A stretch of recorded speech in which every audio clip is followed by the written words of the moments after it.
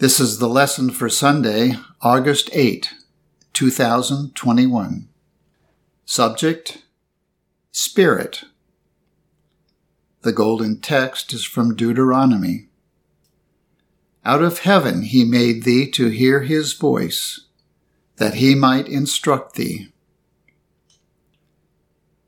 The responsive reading is from Psalms. He that dwelleth in the secret place of the Most High shall abide under the shadow of the Almighty.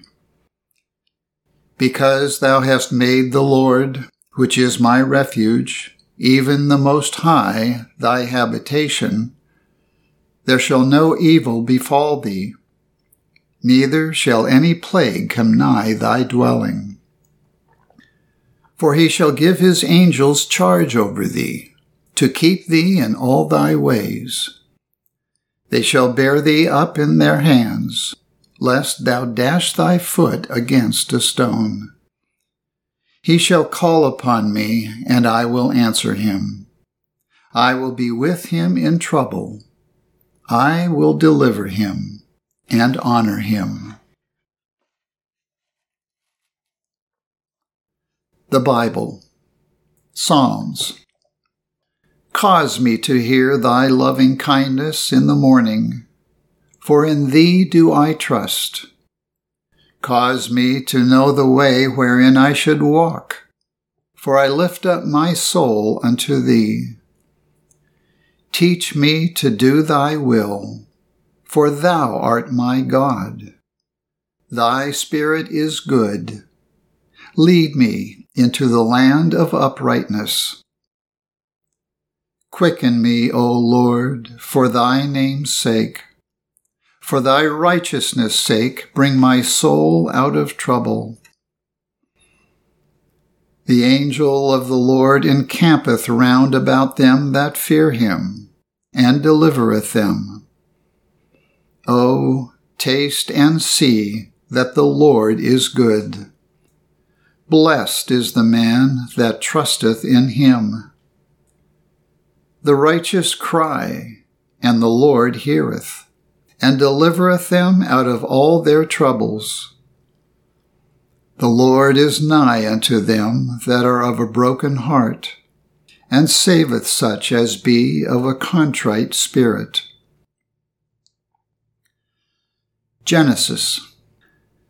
The Lord made a covenant with Abram, saying, Unto thy seed have I given this land.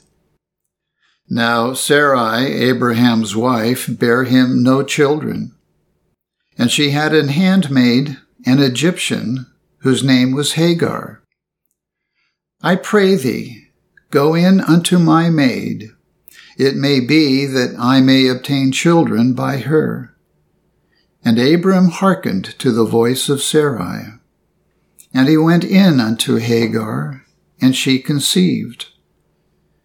And when she saw that she had conceived, her mistress was despised in her eyes. And when Sarai dealt hardly with her, she fled from her face. And the angel of the Lord found her by a fountain of water in the wilderness, by the fountain in the way to Shur. And he said, Hagar, Sarai's maid, whence camest thou, and whither wilt thou go? And she said, I flee from the face of my mistress Sarai. And the angel of the Lord said unto her, Return to thy mistress, and submit thyself under her hands. And the angel of the Lord said unto her, I will multiply thy seed exceedingly.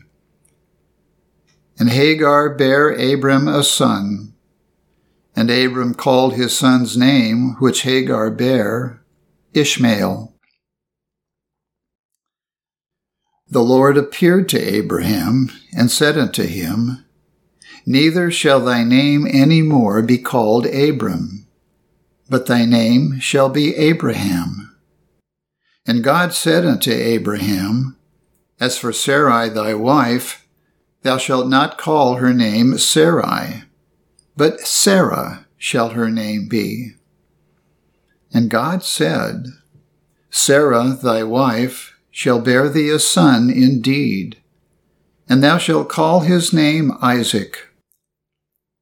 And as for Ishmael, I have heard thee. Behold, I have blessed him, and I will make him a great nation. But my covenant will I establish with Isaac. And Abraham called the name of his son that was born unto him, whom Sarah bare to him, Isaac. And the child grew and was weaned. And Sarah saw the son of Hagar the Egyptian, which she had borne unto Abraham, mocking. Wherefore she said unto Abraham, Cast out this bondwoman and her son. For the son of this bondwoman shall not be heir with my son, even with Isaac. And God said unto Abraham, Let it not be grievous in thy sight because of the lad, and because of thy bondwoman. In all that Sarah hath said unto thee, hearken unto her voice. And Abraham rose up early in the morning, and took bread and a bottle of water, and gave it unto Hagar, putting it on her shoulder, and the child, and sent her away. And the water was spent in the bottle, and she cast her child under one of the shrubs. And God heard the voice of the lad. And the angel of God called to Hagar out of heaven, and said unto her, What aileth thee, Hagar? Fear not, for God hath heard the voice of the lad where he is. Arise, lift up the lad, and hold him in thine hand. And God opened her eyes, and she saw a well of water, and she went and filled the bottle with water, and gave the lad drink. And God was with the lad. 1 Corinthians. Your faith should not stand in the wisdom of men, but in the power of God. But as it is written, Eye hath not seen, nor ear heard, neither have entered into the heart of man the things which God hath prepared for them that love him. But God hath revealed them unto us by his Spirit. For the Spirit searcheth all things, yea, the deep things of God. For what man knoweth the things of a man, save the spirit of man which is in him? Even so the things of God knoweth no man, but the Spirit of God. Now we have received not the spirit of the world, but the Spirit which is of God, that we might know the things that are freely given to us of God. Which things also we speak, not in the words which man's wisdom teacheth, but which the Holy Ghost teacheth, comparing spiritual things with spiritual. But the natural man receiveth not the things of the Spirit of God, for they are foolishness unto him. Neither can he know them, because they are spiritually discerned. But he that is spiritual judgeth all things, yet he himself is judged of no man. For who hath known the mind of the Lord, that he may instruct him? But we have the mind of Christ.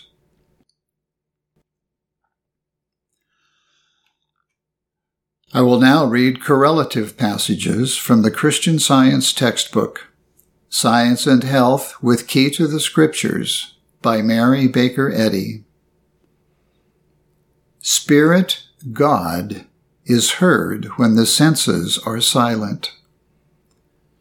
The principle and proof of Christianity are discerned by spiritual sense. Spirit imparts the understanding which uplifts consciousness and leads into all truth. The psalmist saith, "The Lord on high is mightier than the noise of many waters, yea, than the mighty waves of the sea."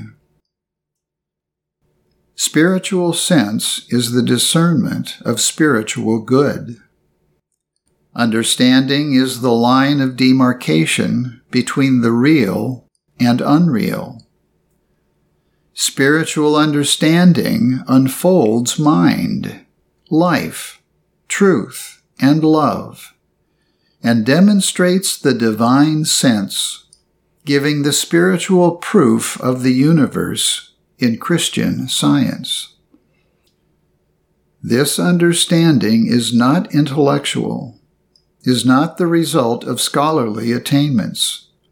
It is the reality of all things brought to light. Spirit, God, gathers unformed thoughts into their proper channels and unfolds these thoughts, even as he opens the petals of a holy purpose in order that the purpose may appear.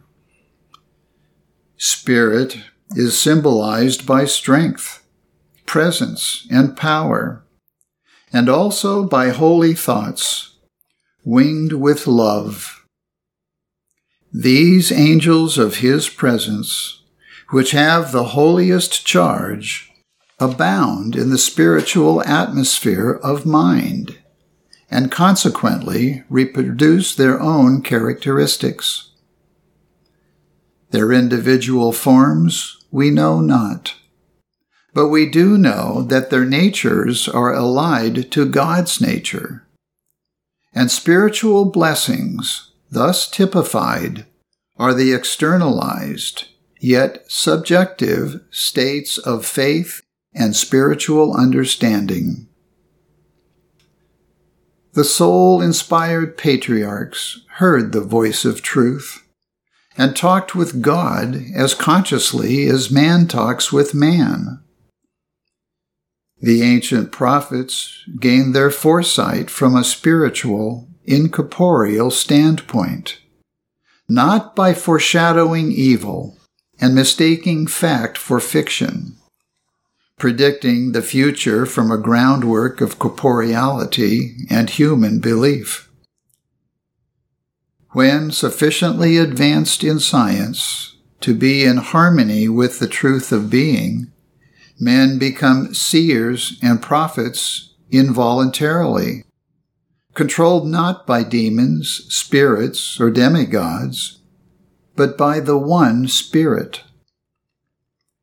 It is the prerogative of the ever-present divine mind, and of thought which is in rapport with this mind, to know the past, the present, and the future.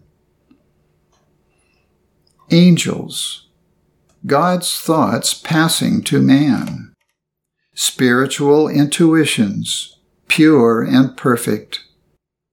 The inspiration of goodness, purity, and immortality, counteracting all evil, sensuality, and mortality. Angels are not etherealized human beings, evolving animal qualities in their wings, but they are celestial visitants, flying on spiritual, not material pinions.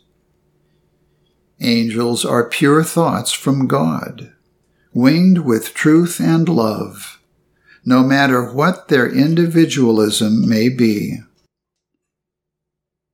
My angels are exalted thoughts, appearing at the door of some sepulchre, in which human belief has buried its fondest earthly hopes. With white fingers they point upward to a new and glorified trust, to higher ideals of life and its joys. Angels are God's representatives. These upward soaring beings never lead towards self, sin, or materiality, but guide to the divine principle of all good, whither every real individuality, image, or likeness of God gathers. By giving earnest heed to these spiritual guides, they tarry with us, and we entertain angels unawares. Lulled by stupefying illusions, the world is asleep in the cradle of infancy, dreaming away the hours. Material sense does not unfold the facts of existence, but spiritual sense lifts human consciousness into eternal truth. Humanity advances slowly out of sinning sense into spiritual understanding. Unwillingness to learn all things rightly binds Christendom with chains. Man understands spiritual existence in proportion as his treasures of truth and love are enlarged. Mortals must gravitate Godward. Their affections and aims grow spiritual. They must near the broader interpretations of being and gain some proper sense of the infinite, in order that sin and mortality may be put off. Think of this, dear reader, for it will lift the sackcloth from your eyes, and you will behold the soft-winged dove descending upon you. The very circumstance which your suffering sense deems wrathful and afflictive, love can make an angel entertained unawares. The footsteps of thought, rising above material standpoints, are slow and portend a long night to the traveler. But the angels of his presence, the spiritual intuitions that tell us when the night is far spent, the day is at hand, are our guardians in the gloom. A higher and more practical Christianity, demonstrating justice and meeting the needs of mortals in sickness and in health, stands at the door of this age, knocking for admission. Will you open or close the door upon this angel visitant, who cometh in the quiet of meekness, as he came of old to the patriarch at noonday? The still small voice of scientific thought reaches over continent and ocean to the globe's remotest bound. The inaudible voice of truth is, to the human mind, as when a lion roareth. It is heard in the desert and in dark places of fear. It arouses the seven thunders of evil and stirs their latent forces to utter the full diapason of secret tones. Then is the power of truth demonstrated, made manifest in the destruction of error.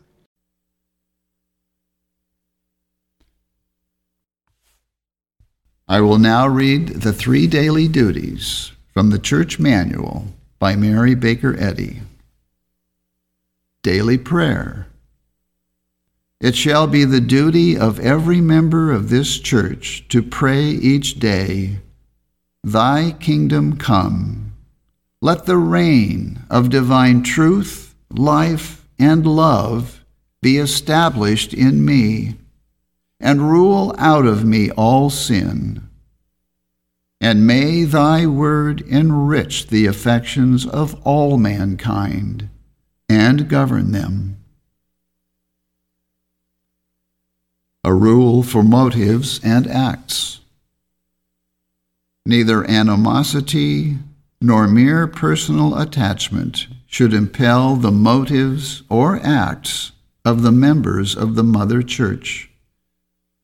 In science, divine love alone governs man, and a Christian scientist reflects the sweet amenities of love in rebuking sin, in true brotherliness, charitableness, and forgiveness. The members of this church should daily watch and pray to be delivered from all evil, from prophesying, judging, condemning, counseling, influencing, or being influenced erroneously. Alertness to duty. It shall be the duty of every member of this church to defend himself daily against aggressive mental suggestion, and not be made to forget nor to neglect his duty to God, to his leader, and to mankind. By his works he shall be judged, and justified or condemned. And from Science and Health,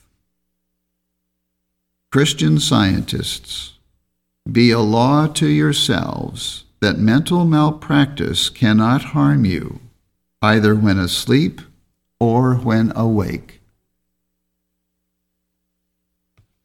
This Bible lesson was prepared by the Plainfield Christian Science Church Independent.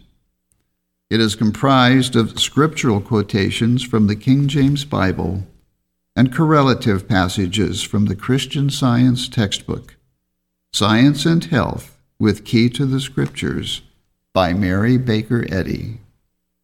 For more information, please visit our website, plainfieldcs.com. Thank you for listening, and have a blessed day.